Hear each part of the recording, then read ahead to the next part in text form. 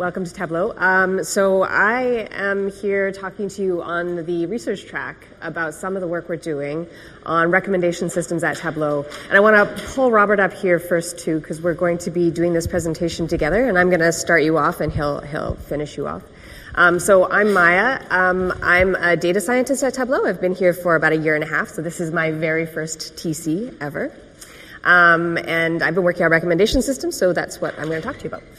And I'm Robert Kincaid, and I'm from Tableau Research. Great. Okay. So I'll kick you off then. So I'm going to start by talking about just telling you what is a recommendation system and why we might actually want one of those at Tableau. All right, I have a clicker. Hold on a second. High tech. And because this is a research sort of focused talk, we're going to talk a little bit in more detail about what types of recommender systems, how one might build a recommender system. And the two types that we'll focus on are collaborative filtering, which is the basis for our upcoming, or actually I guess it's already released, 2019.4 View Recommendations feature in Tableau Server and Tableau Online. And then content-based recommendations, which is what Robert is going to talk to you about later.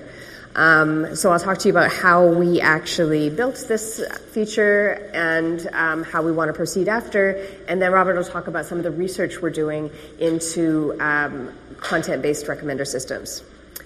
But first, so why am I actually talking to you about recommendation systems at Tableau? And our customers are facing a really, really common problem. They're absolutely drowning in content. So the largest deployment that I know of has over 1 million vises. So how are our users actually supposed to find the information that they need in order to do their jobs? And in some ways, we're victims of our own success. So we've created this dynamic self-service environment, and users are creating amazing content much faster than conventional curation and data share and knowledge sharing can actually keep up. So what we found in our user research is that the main way that users find new content now is through peer recommendations. So their colleagues at work will send them vises over Slack, essentially. And what we wanted to do was something slightly better. So we're hoping that by using machine learning, we can actually provide these recommendations even better, recommendations that are based on each user's individual tastes. And so what is a recommender system? And whether you know it or not, you are all familiar with recommender systems. So all of these companies up here, do we have any representatives of these companies in the audience? No? Okay. All right. All of these companies up here on the surface are very different, right? So we've got some media companies, we've got some online shopping, we've got ad placement, we have a dating service. But what they all really have in common is that they provide value to their users by dealing with this information overload problem. So they have immense stores of content, and they provide a shorter subset of this to their users in order to surface only those things that they might actually want to look at. So in some sense, this is what a recommendation system is. It's an information filtering system that predicts the preference of a user for an item. But that's pretty dry. I actually like to think that recommendation systems are so much more. They're an engine for discovery. So I like this quote a lot. It says, "Search is what you do when you're looking for something. Discovery is when something wonderful that you didn't know existed or didn't know how to ask for finds you." And this is really what a good recommendation system does. It's those moments of serendipity that we're looking for. So because this is a research talk, we'll go into more detail. So how do you actually build one of these recommendation systems? And there's two main types of recommendation system based primarily on the type of data that you want to use to train your models. And I'm going to explain through an example, okay? So let's just say that I've just watched the cult classic cybercrime movie Hackers. And I have two different recommendation systems. So my content-based recommendation system knows everything about the movie Hackers. It knows the actor and the director. It has expert reviews. It has Rotten Tomatoes. And it tries to recommend to me items based on this metadata. So in this case, our recommender notices that the lead actress is Angelina Jolie, and it recommends to me other movies with Angelina Jolie that are starring Angelina Jolie. Collaborative filtering, on the other hand, doesn't know anything at all about the movie Hackers. In fact, it doesn't even know that it's a movie recommender. So it bases its recommendations by mining the patterns of user item interactions. That is, which users watched which items or which movies. And this works because of the simple fact that tastes are correlated. So if Robert and I have watched many of the same movies, it likely means that we have the same taste in movies. So I could do a good job of recommending movies to Robert. So in this case, our recommender notices that people who watched Hackers also watched these other 90s cybercrime movies, even though they have none of the same metadata at all. So which approach to choose? So part of it is which data you have available to you. And really the advantages and disadvantages of these two different methods are completely complementary.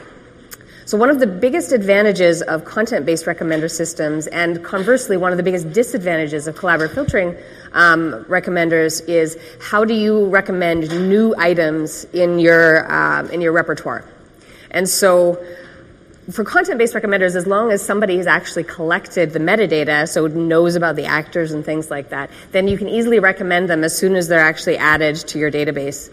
Whereas with collaborative filtering, the data that it's training on is the usage data. And if no one has seen this movie yet, it has no idea how to recommend it to you or not.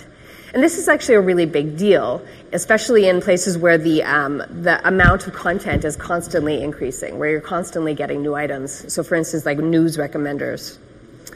The second advantage of content-based recommenders is it can provide ready, intuitive explanations for why it's recommended me things. So as an example, Pandora is a music recommender, and it has a content-based recommender model in it. And so when it recommends to me a song, it can say, that's because I know that you like punk rock with female vocalists. So the collaborative filtering algorithm would probably learn that I also learned that I like that song, but it would have no intuitive way of explaining why I like that song. On the other hand, the disadvantage of content-based recommenders is that you actually need somebody to gather that metadata. You need to have the metadata in order to train with. So collaborative filtering models typically require less training data to start with, but from that data, it can actually learn really, really rich patterns in the usage data. And it actually tends to provide more in the way of serendipity. So those moments where you get something that you didn't expect rather than something that you could search for yourself. So for those reasons, when you first build a recommendation system, collaborative filtering is usually a really good way to start. So it's usually your first good bet for a recommendation system. And so that's why we used that for our upcoming release of view recommendations. And of course, there is one other option, which is don't choose at all. So you can actually, it's a very common practice in machine learning to ensemble different models, to combine different models in order to get the best of both worlds. And so you can quite easily combine a content-based or a collaborative filtering recommendation system in order to get the best of both worlds. So like I said, I'm going to start talking to you just a little bit more about the models involved in collaborative filtering, and specifically which ones we're actually using for our collaborative filtering model for our view recommendations. So the very first and easiest collaborative filtering model is just to measure the popularity and recommend to people things that are popular. And this is actually extremely successful, because if things are popular, that means a lot of people are going to like them. But of course, this isn't personalized at all. So and the personalization is really, really where the magic is. The next level where you start to increase the personalization is what's called a neighborhood model. So essentially what this is doing is that your algorithm is searching through all the users for users that have the same taste as you, that have watched the same movies or read the same books. And so once it's found those similar users to you in terms of taste, then it simply recommends to you items from those users that you haven't seen before. So this is actually really similar to what we use today in Tableau, which is peer recommendations, except that in this case, the algorithm finds the peers for you. So the method we actually use for personalization is what's called a latent factor model. And so for this, let's go back to the example of a movie recommender. So the data that we actually have to train on is a ratings matrix. So whenever a user rates a movie, then we get that rating as an element of the matrix. And so in this case, Alice here really liked Spider-Man and didn't really like the Matrix. And Bob, he loved the Matrix but kind of thought that Mad Max was overhyped. And so you get the idea.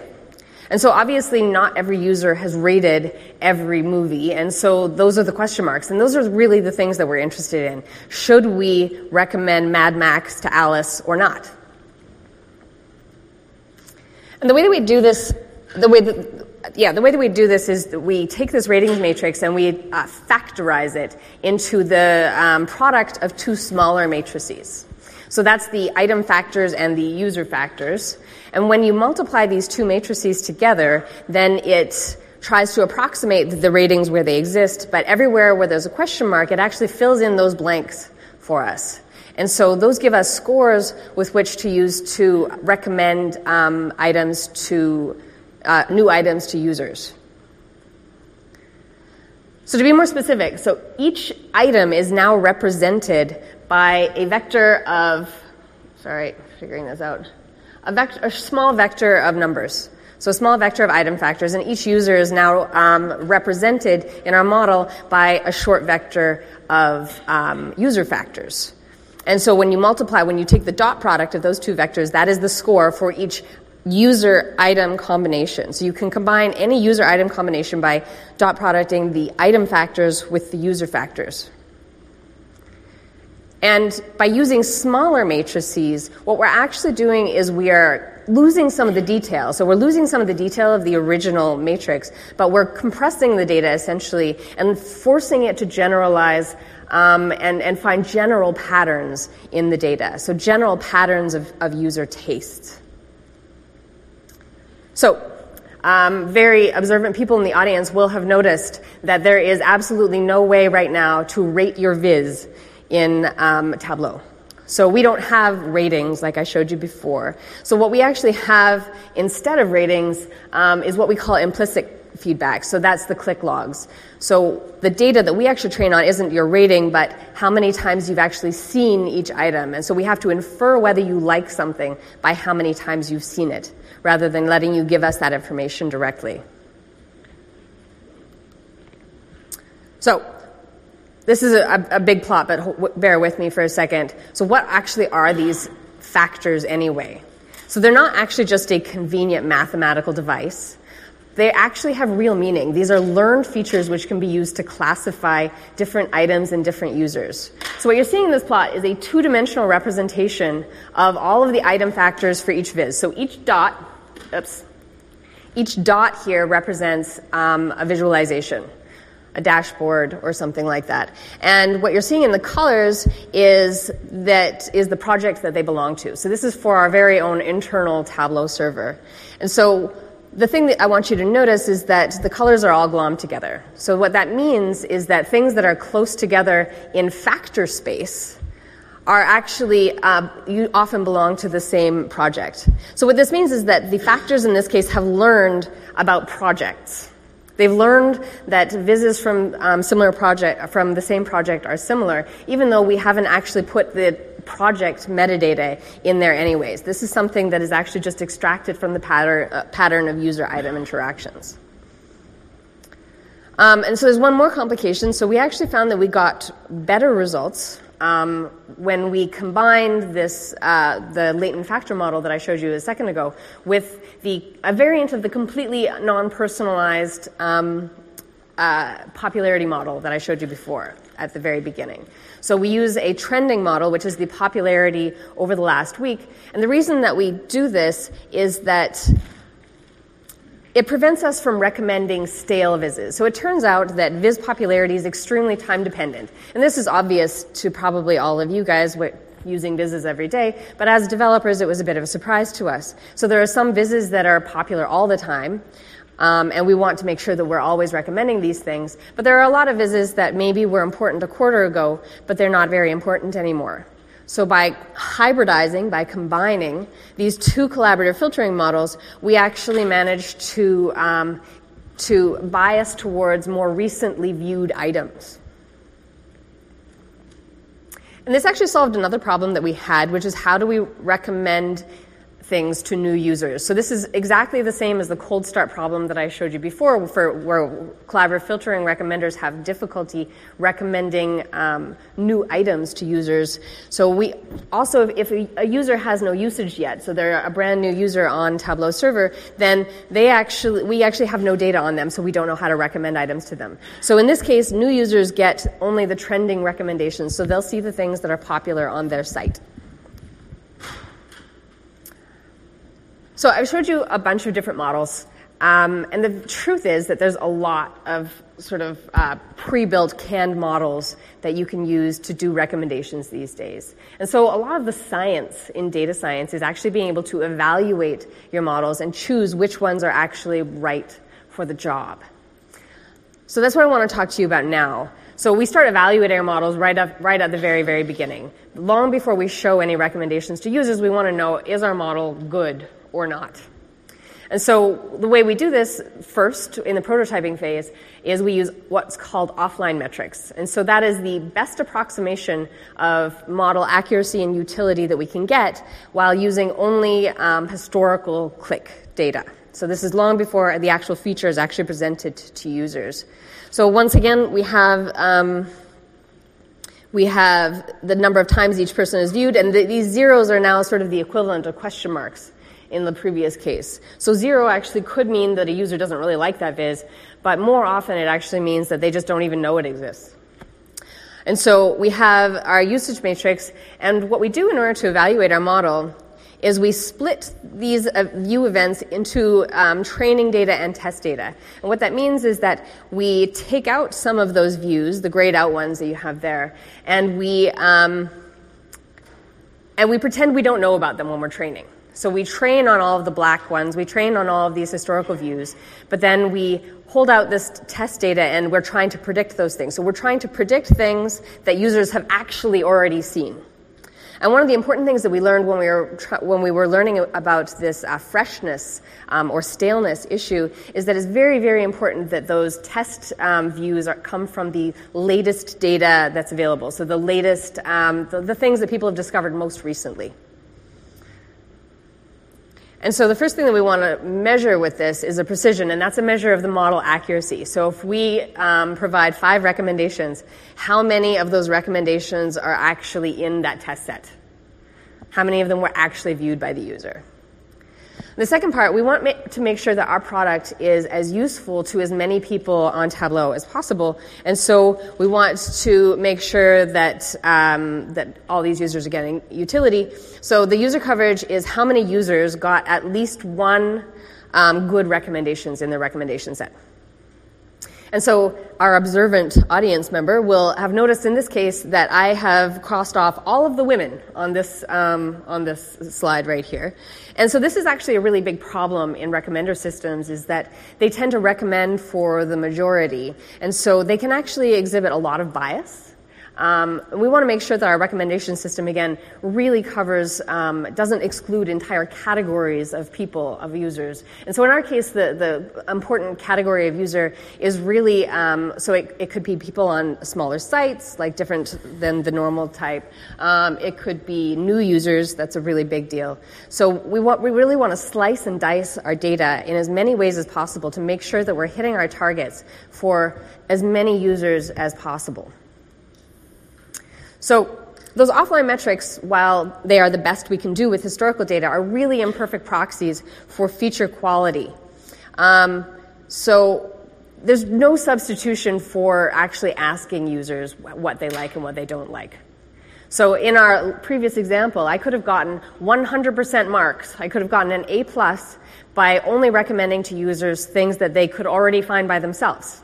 And so that would obviously be a pretty poor recommender. So what do we do instead? So before we deployed, we did extensive user research. And so for us, that was surveys and interviews where we gathered explicit feedback, there's that word again, on when users were actually interacting with our prototype features.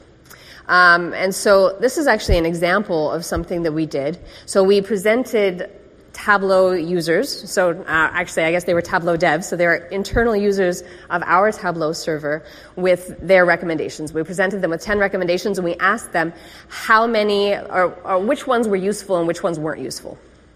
And so what you're seeing here is that about 50% of the vizzes were useful to users on average. So, but on the other hand, we actually are doing much less well for new users. And so we knew that this is a problem. We have much less data about them, and we're only giving them trending vizzes. But this is something that we think is important. How do we onboard new users to Tableau using recommendations? So now that we're released in 2019.4, a couple weeks ago, we can actually do even better, where we collect implicit feedback, again, that's the clicks, from user interactions with the released features. So which recommendations did people click on? Which of them did they favorite? Which ones did they actually like? And so from that, we can actually start to gather statistics called online metrics. And these are much better, they more directly measure business goals like user satisfaction. So there are things like the daily active users. So how many people come to recommendations every day? How many people come back over and over again? How many people came for a while and then stopped?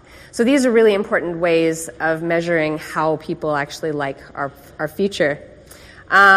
Additionally, we can run experiments on online only with different models on live recommenders. So certain subsets of users can get different models, and we can decide which one of them are better.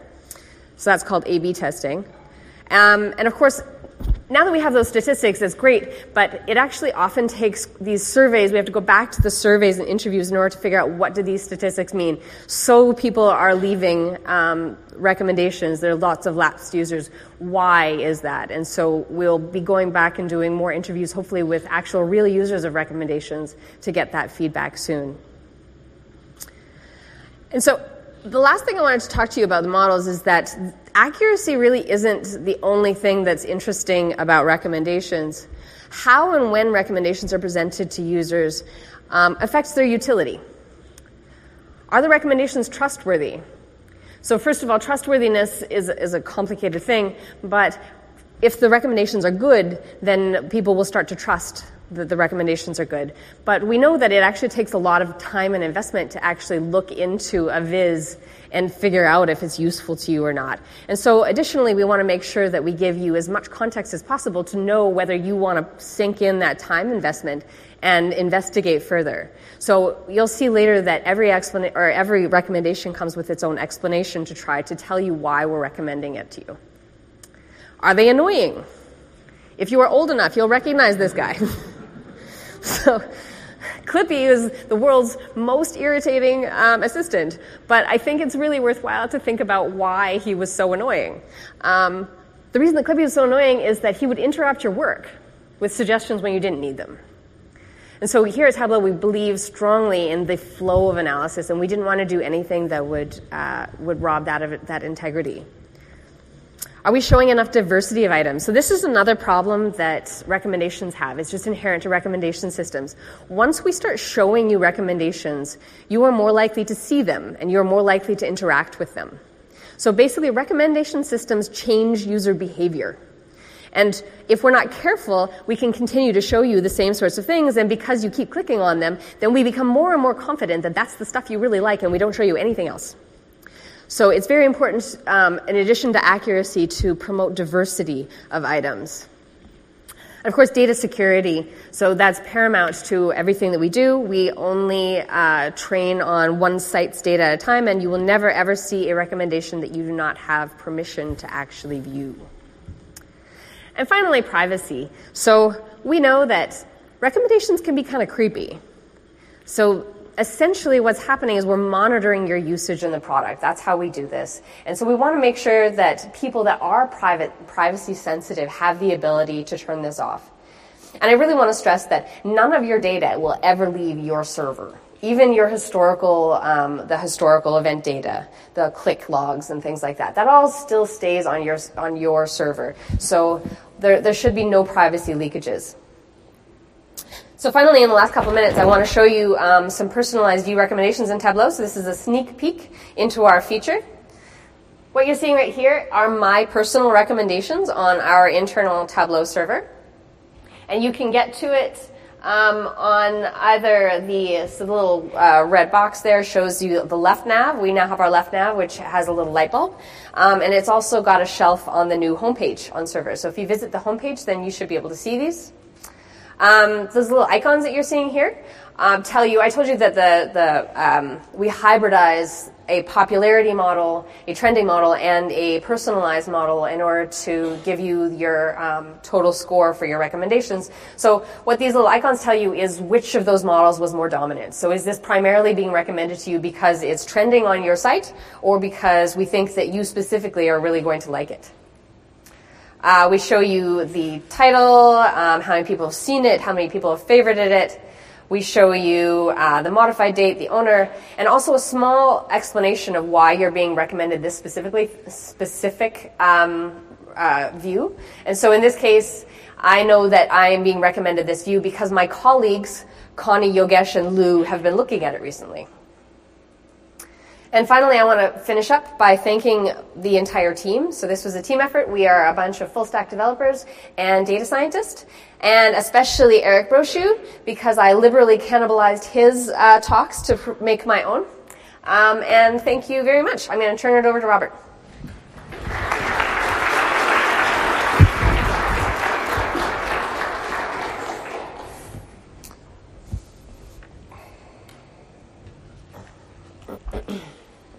Oh, thanks, Maya. Maya's just shown you how recommendation systems can be made using collaborative filtering. At Tableau Research, we've been busy thinking hard about how to use Viz and workbook content to build a content-based recommendation system. I want to stress at this point that our work is still at a research stage, and what I'm going to describe is our journey through that process. This work may or may not ever appear in a Tableau product, but we certainly hope so. And I hope you'll find the journey that we take and some of the questions and issues that we raise at least interesting. First, let me introduce the research team itself. A lot of the work is being done by Michael Opperman, who is a PhD candidate at the University of British Columbia. And he's been working as a Tableau intern since the summer. His PhD advisor is also contributing insight and help in this, Tamara Munzner. She's also at UBC.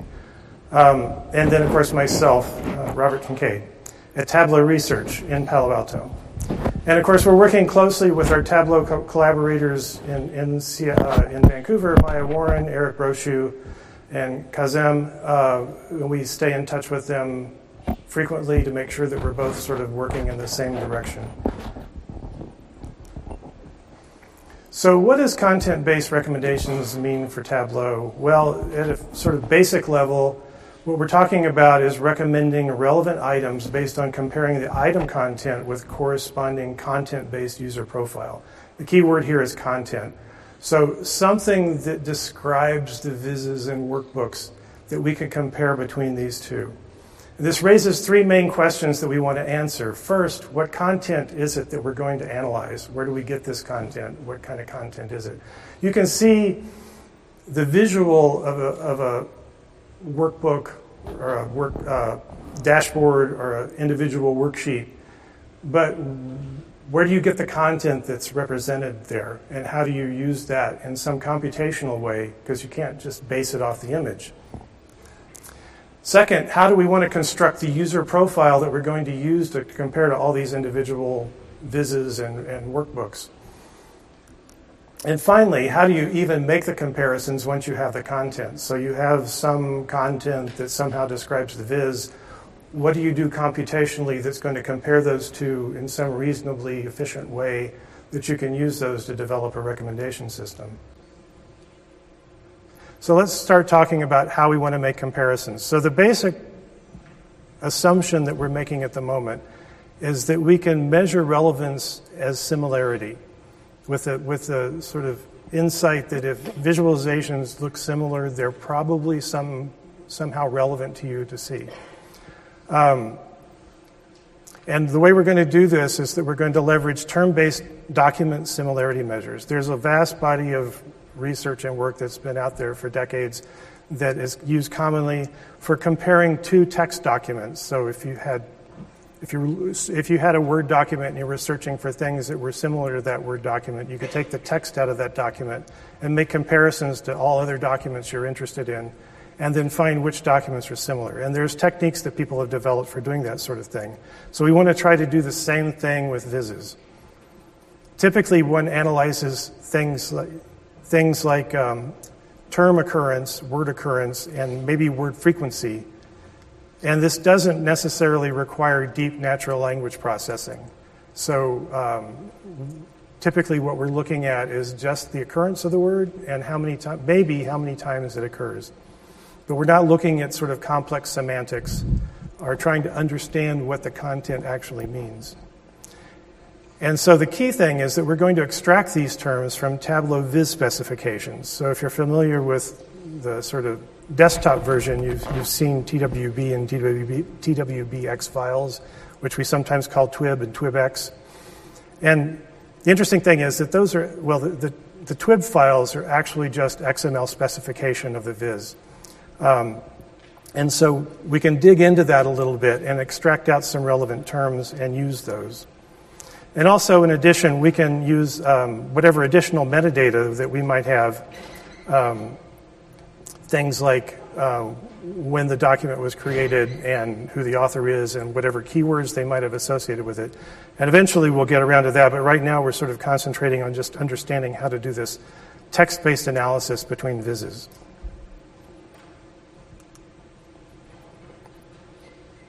So let me start with a very simple example just to give you a feeling for this. If you're a quant or a data scientist, you're probably going to be bored. You've seen this a million times. But for those of you that haven't, you might find it helpful to sort of work through a very simple example of this.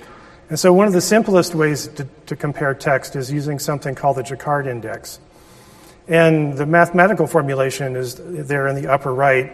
And it simply states that you're basically counting the number of words that intersects between two documents and dividing it by the total number of words in that document.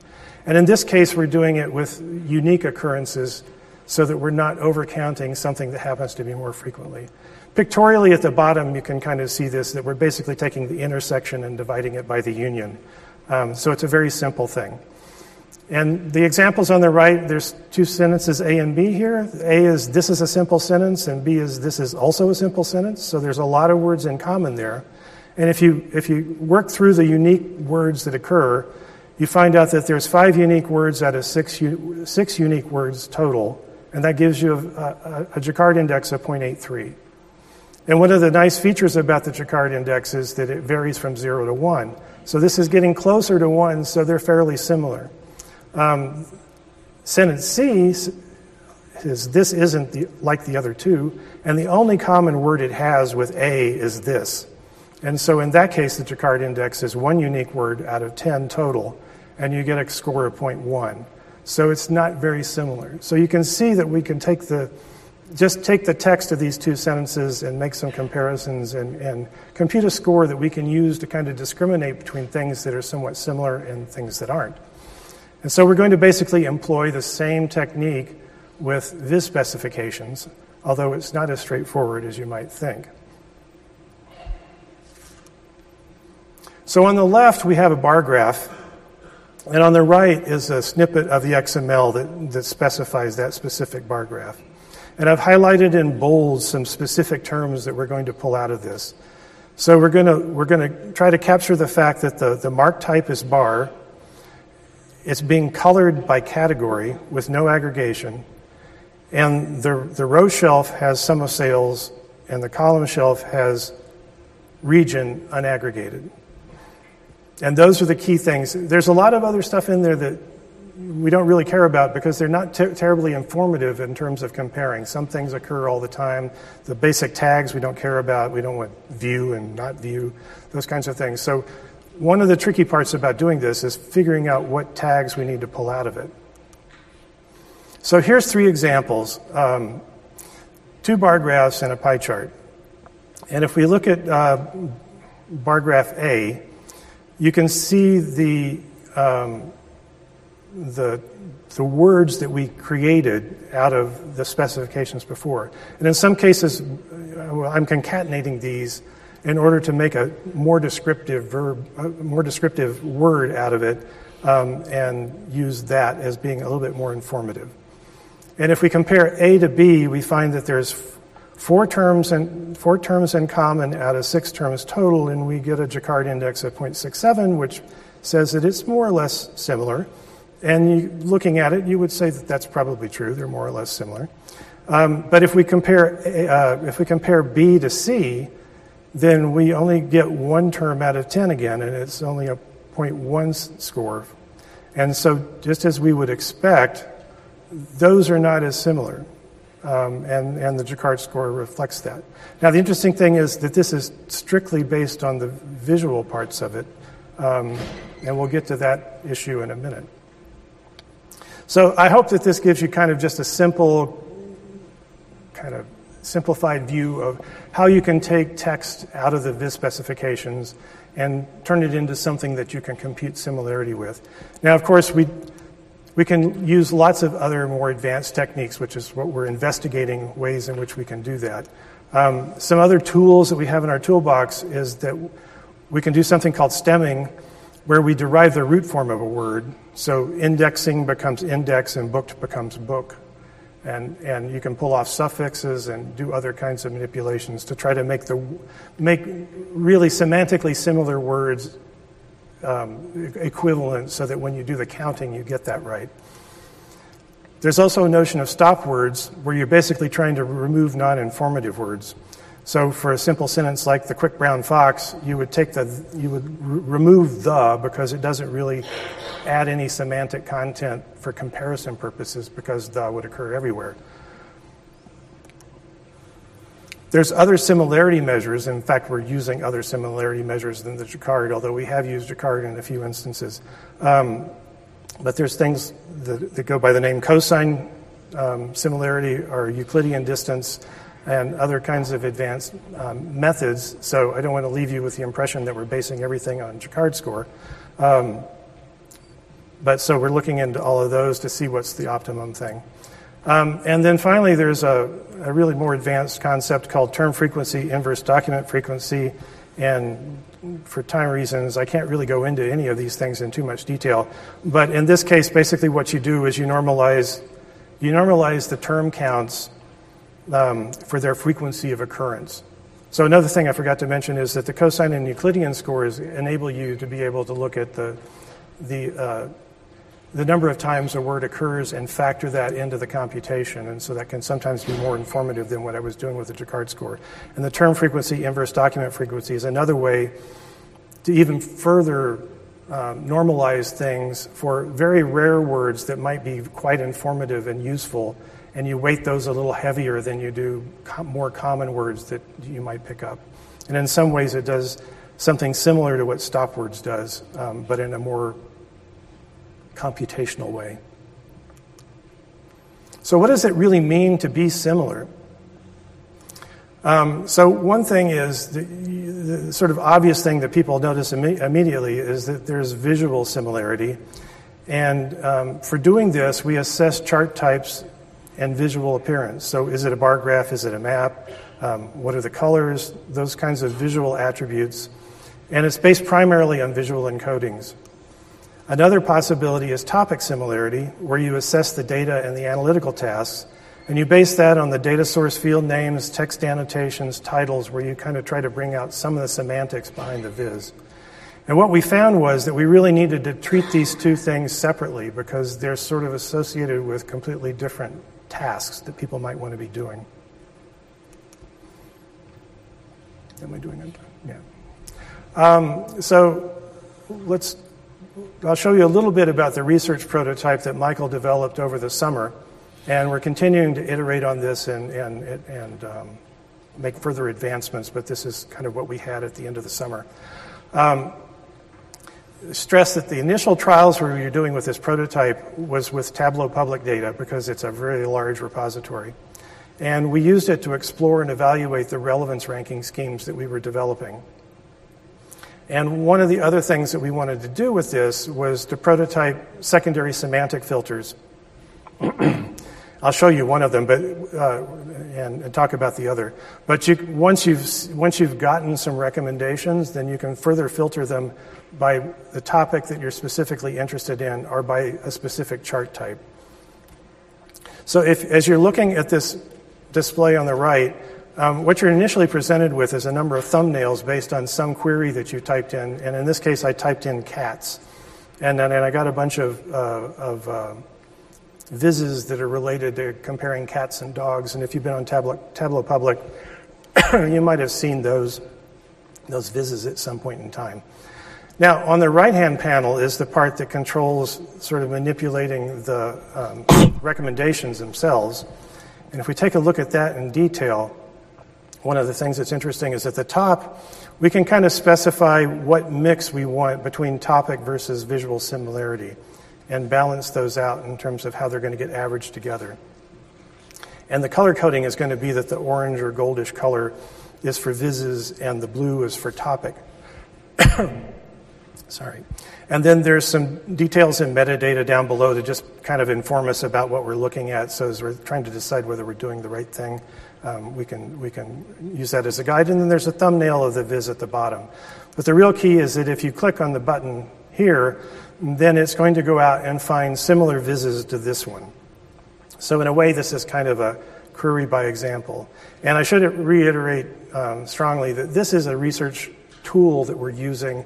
This isn't meant to be the final user interface that we would expect a user to be using, but just something that we're using at the moment as the research progresses to sort of understand whether the computational schemes are working correctly and whether it's useful in giving us good recommendations.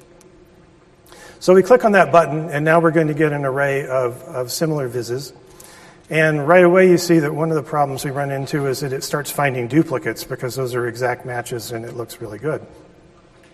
At the bottom you'll see little bar graphs, and the blue bar graph is the averaging between the topic and similarity measures. And then the smaller blue bar graph is on that scale of 0 to 1 is the topic similarity, and then the orange is the visual similarity.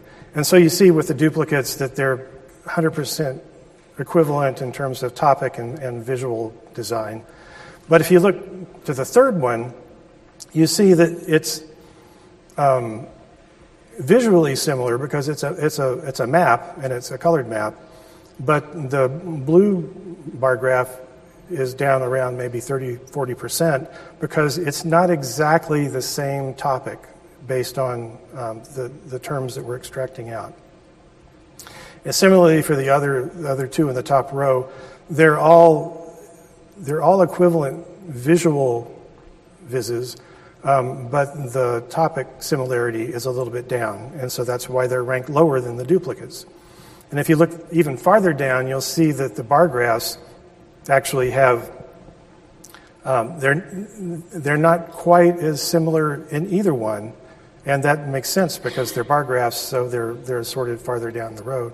And the final map down there has very little topic similarity, even though it's visually equivalent. And we'll go back to this again as an issue that we have to worry about. Now, I mentioned that there were these secondary filters that one can do. So in this case, I've clicked on the button up at the top that says, just show me bar graphs. And so it takes that first list and filters it down to show bar graphs that are similar to the map that I just had.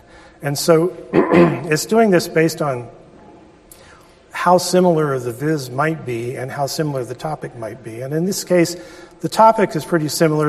All of these things are still about cats and dogs in some fashion, maybe with slightly different fields in them or something. And I think that the visual similarity here, even though it's not a bar graph, is primarily because it's using the same color encoding scheme.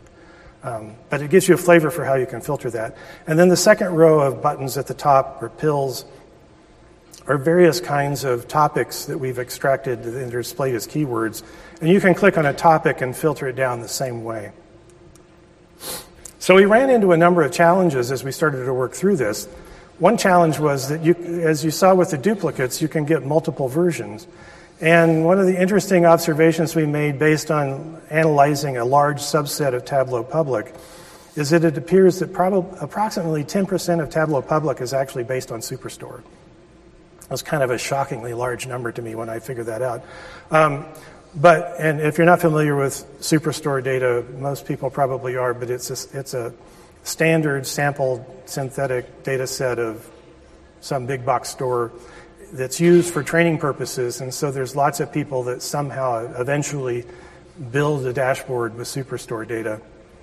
And when people do classes, everybody builds the same dashboard and saves it out to Tableau Public. So if you happen to be working on, say you're in a class and you're working on Superstore data, and you were to ask the recommendation system to show me things that are similar to this, then chances are it's going to show you like 10,000 workbooks that are all exactly the same. And so we don't want to do that. So we have to fix that somehow. So one of the ways we're thinking about doing that is taking things that are completely identical or nearly identical and collapsing them down to one item and show that to you to let you know at least it exists, but maybe you really don't want to look at it. And then if you want to open it up and browse that in some fashion, we'd be able to support that. The other thing is to try to expose the most relevant instance as the thumbnail that you would show for that collection, so that you would, if you were to click on that thing, you would get something that was at least hopefully useful. Another challenge was this serendipity problem that Maya mentioned earlier. And this is another quote about serendipity that I like a lot. Is look for something, find something else, and realize that what you found is more suited to your needs than what you thought you were looking for. And we'd really like to be able to surface those kinds of things.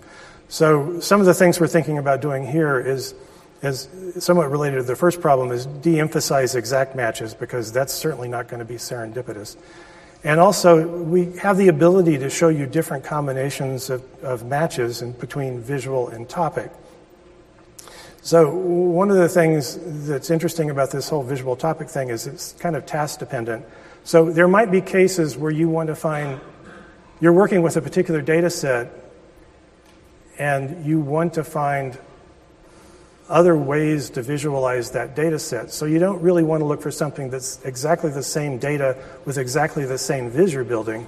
You want to look for the same data, same topic, but with a different viz to see if there's another way of looking at it.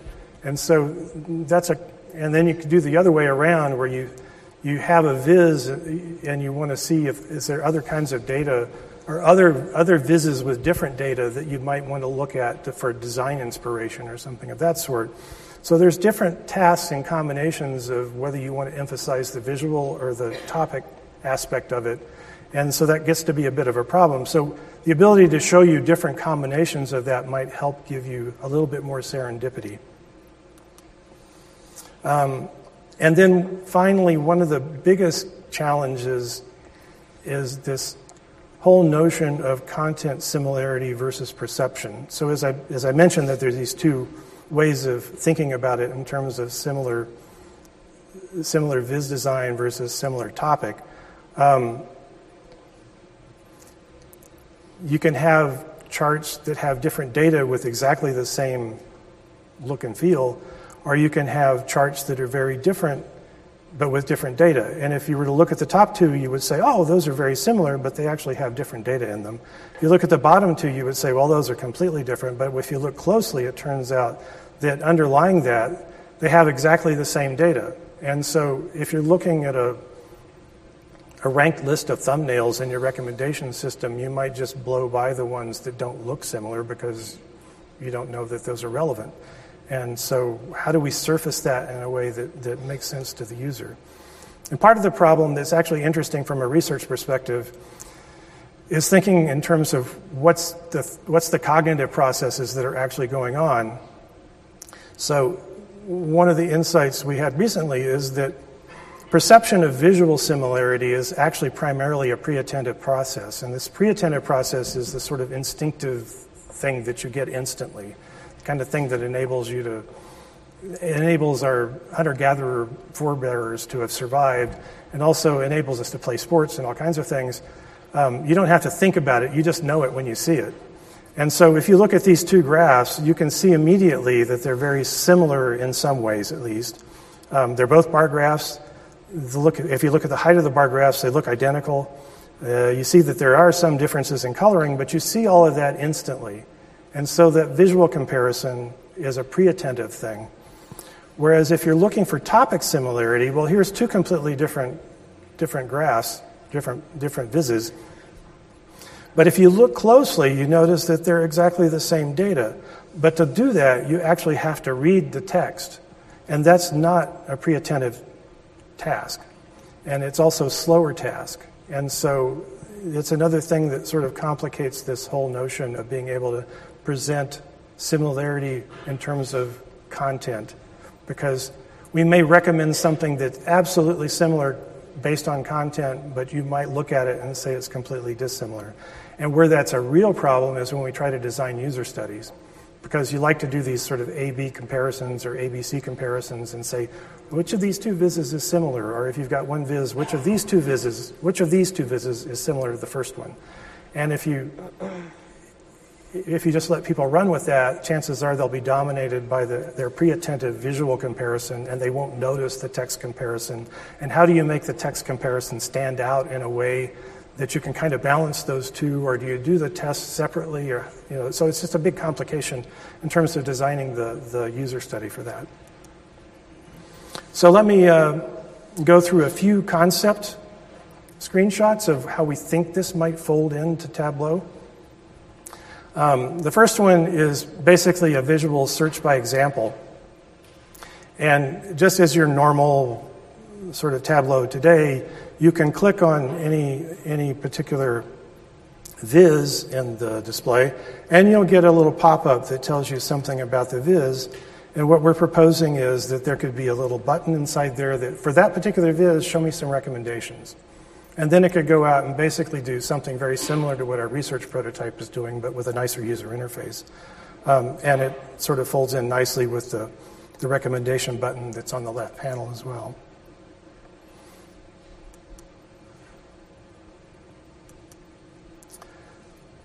Another concept is to just completely integrate it into the current recommendation system so that it's just another thing that's added to the hybrid recommendations. And in that case, you click on something. In this case, it wouldn't be one of the trending ones probably, but if you clicked on a For You, the pop-up might come up, and when it says, why is this recommended, it might come back and say, it has both visual and topic similarity to your content. So it's a very almost invisible user interface, but behind that would be the same kind of content-based computations that would come up with a score that we could then add into the hybrid score that they're already computing for the collaborative filtering approach.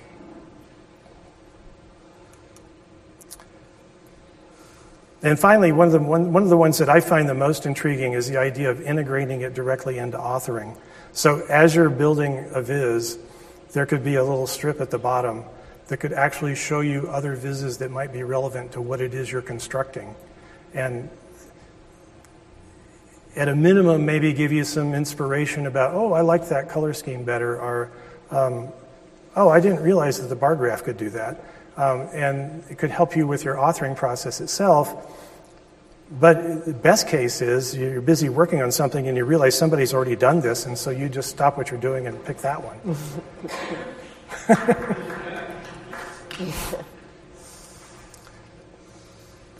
So there it is. That's the strip at the bottom. So what are the next steps? Well, we need to refine the content-based relevant algorithms further because clearly it's a complex thing. We're trying to develop what terms to extract from the XML, what technique is best for sort of computing the similarity, as I mentioned, how to break down this topic versus visual aspect of it. And we're making progress, but we still have a ways to go yet before we've really cracked that nut. We also need to think more about the profile creation, user profile creation, because we've been concentrating right now mostly on just computing the similarity. But we need to come up with a way to construct what it is we're going to compare between the user themselves and the corpus of workbooks that are out there in their repository. And so, as an example, some of the things we could do would be, for every workbook they have, go compute similarity to other workbooks and then kind of glom all that result together and rank it and then present it. Or maybe there's a way that we can take the workbooks that they have and aggregate them in some fashion. And do we want to do it based on the work they've created, or do we want to do it based on the work that they've created and the work that they've looked at, sort of in a almost collaborative filtering kind of way, but based on content, not just clicks and hits? And how do we weight all that? So that profile creation is still a step that we haven't really addressed too well yet, and we're starting to think about that. The key thing right now is trying to crack the nut of how to do the user studies, and we're still kind of up to our necks trying to figure out how to do that. And the main complication is what I was saying before in terms of the fact that there's these two perceptual tasks involved in doing this, and how do we construct something that fairly measures the two of those and compares the results. Ideally, what we like to do, which may or may not be possible, but what we hope to get to, is to be able to calculate our scores for similarity or relevance, and then capture users' impressions of what they think is similar or relevant, and then compare the computation with what they perceive and try to match those two together. But that's a really hard problem right now to figure out. Worst case is that we actually have to just do our best stab at it, deploy it, and measure the user interactions afterwards the way they have done for the deployment of the Tableau recommendation system. Anyway, so stay tuned, because there'll be more developments, and we hope to eventually publish some of this work, and it should be out, and you'll be able to see what we've been up to. So, you want to come back up? So in conclusion, as we mentioned, collaborative recommendations are available in 2019.4. And as I've described, research content-based recommendations and retrieval is underway, and we're trying to make good progress there. And these techniques can obviously be incorporated in Tableau in a variety of ways that can help users discover relevant content. So you can help. Please try the new recommendation system in 2019.4. It's out. You can go do that. And let us know, is the current system useful? Do you find it giving you reasonable content for your work? And can you suggest improvements? And tell us what you think. I'm particularly interested in what do you think relevance and similarity mean to you as it applies to visualizations and workbooks. And what kind of recommendation or search of this sort would you expect to see, and what would be useful to you? So please complete the session survey in the mobile app. You'll find it in the My Evaluations menu.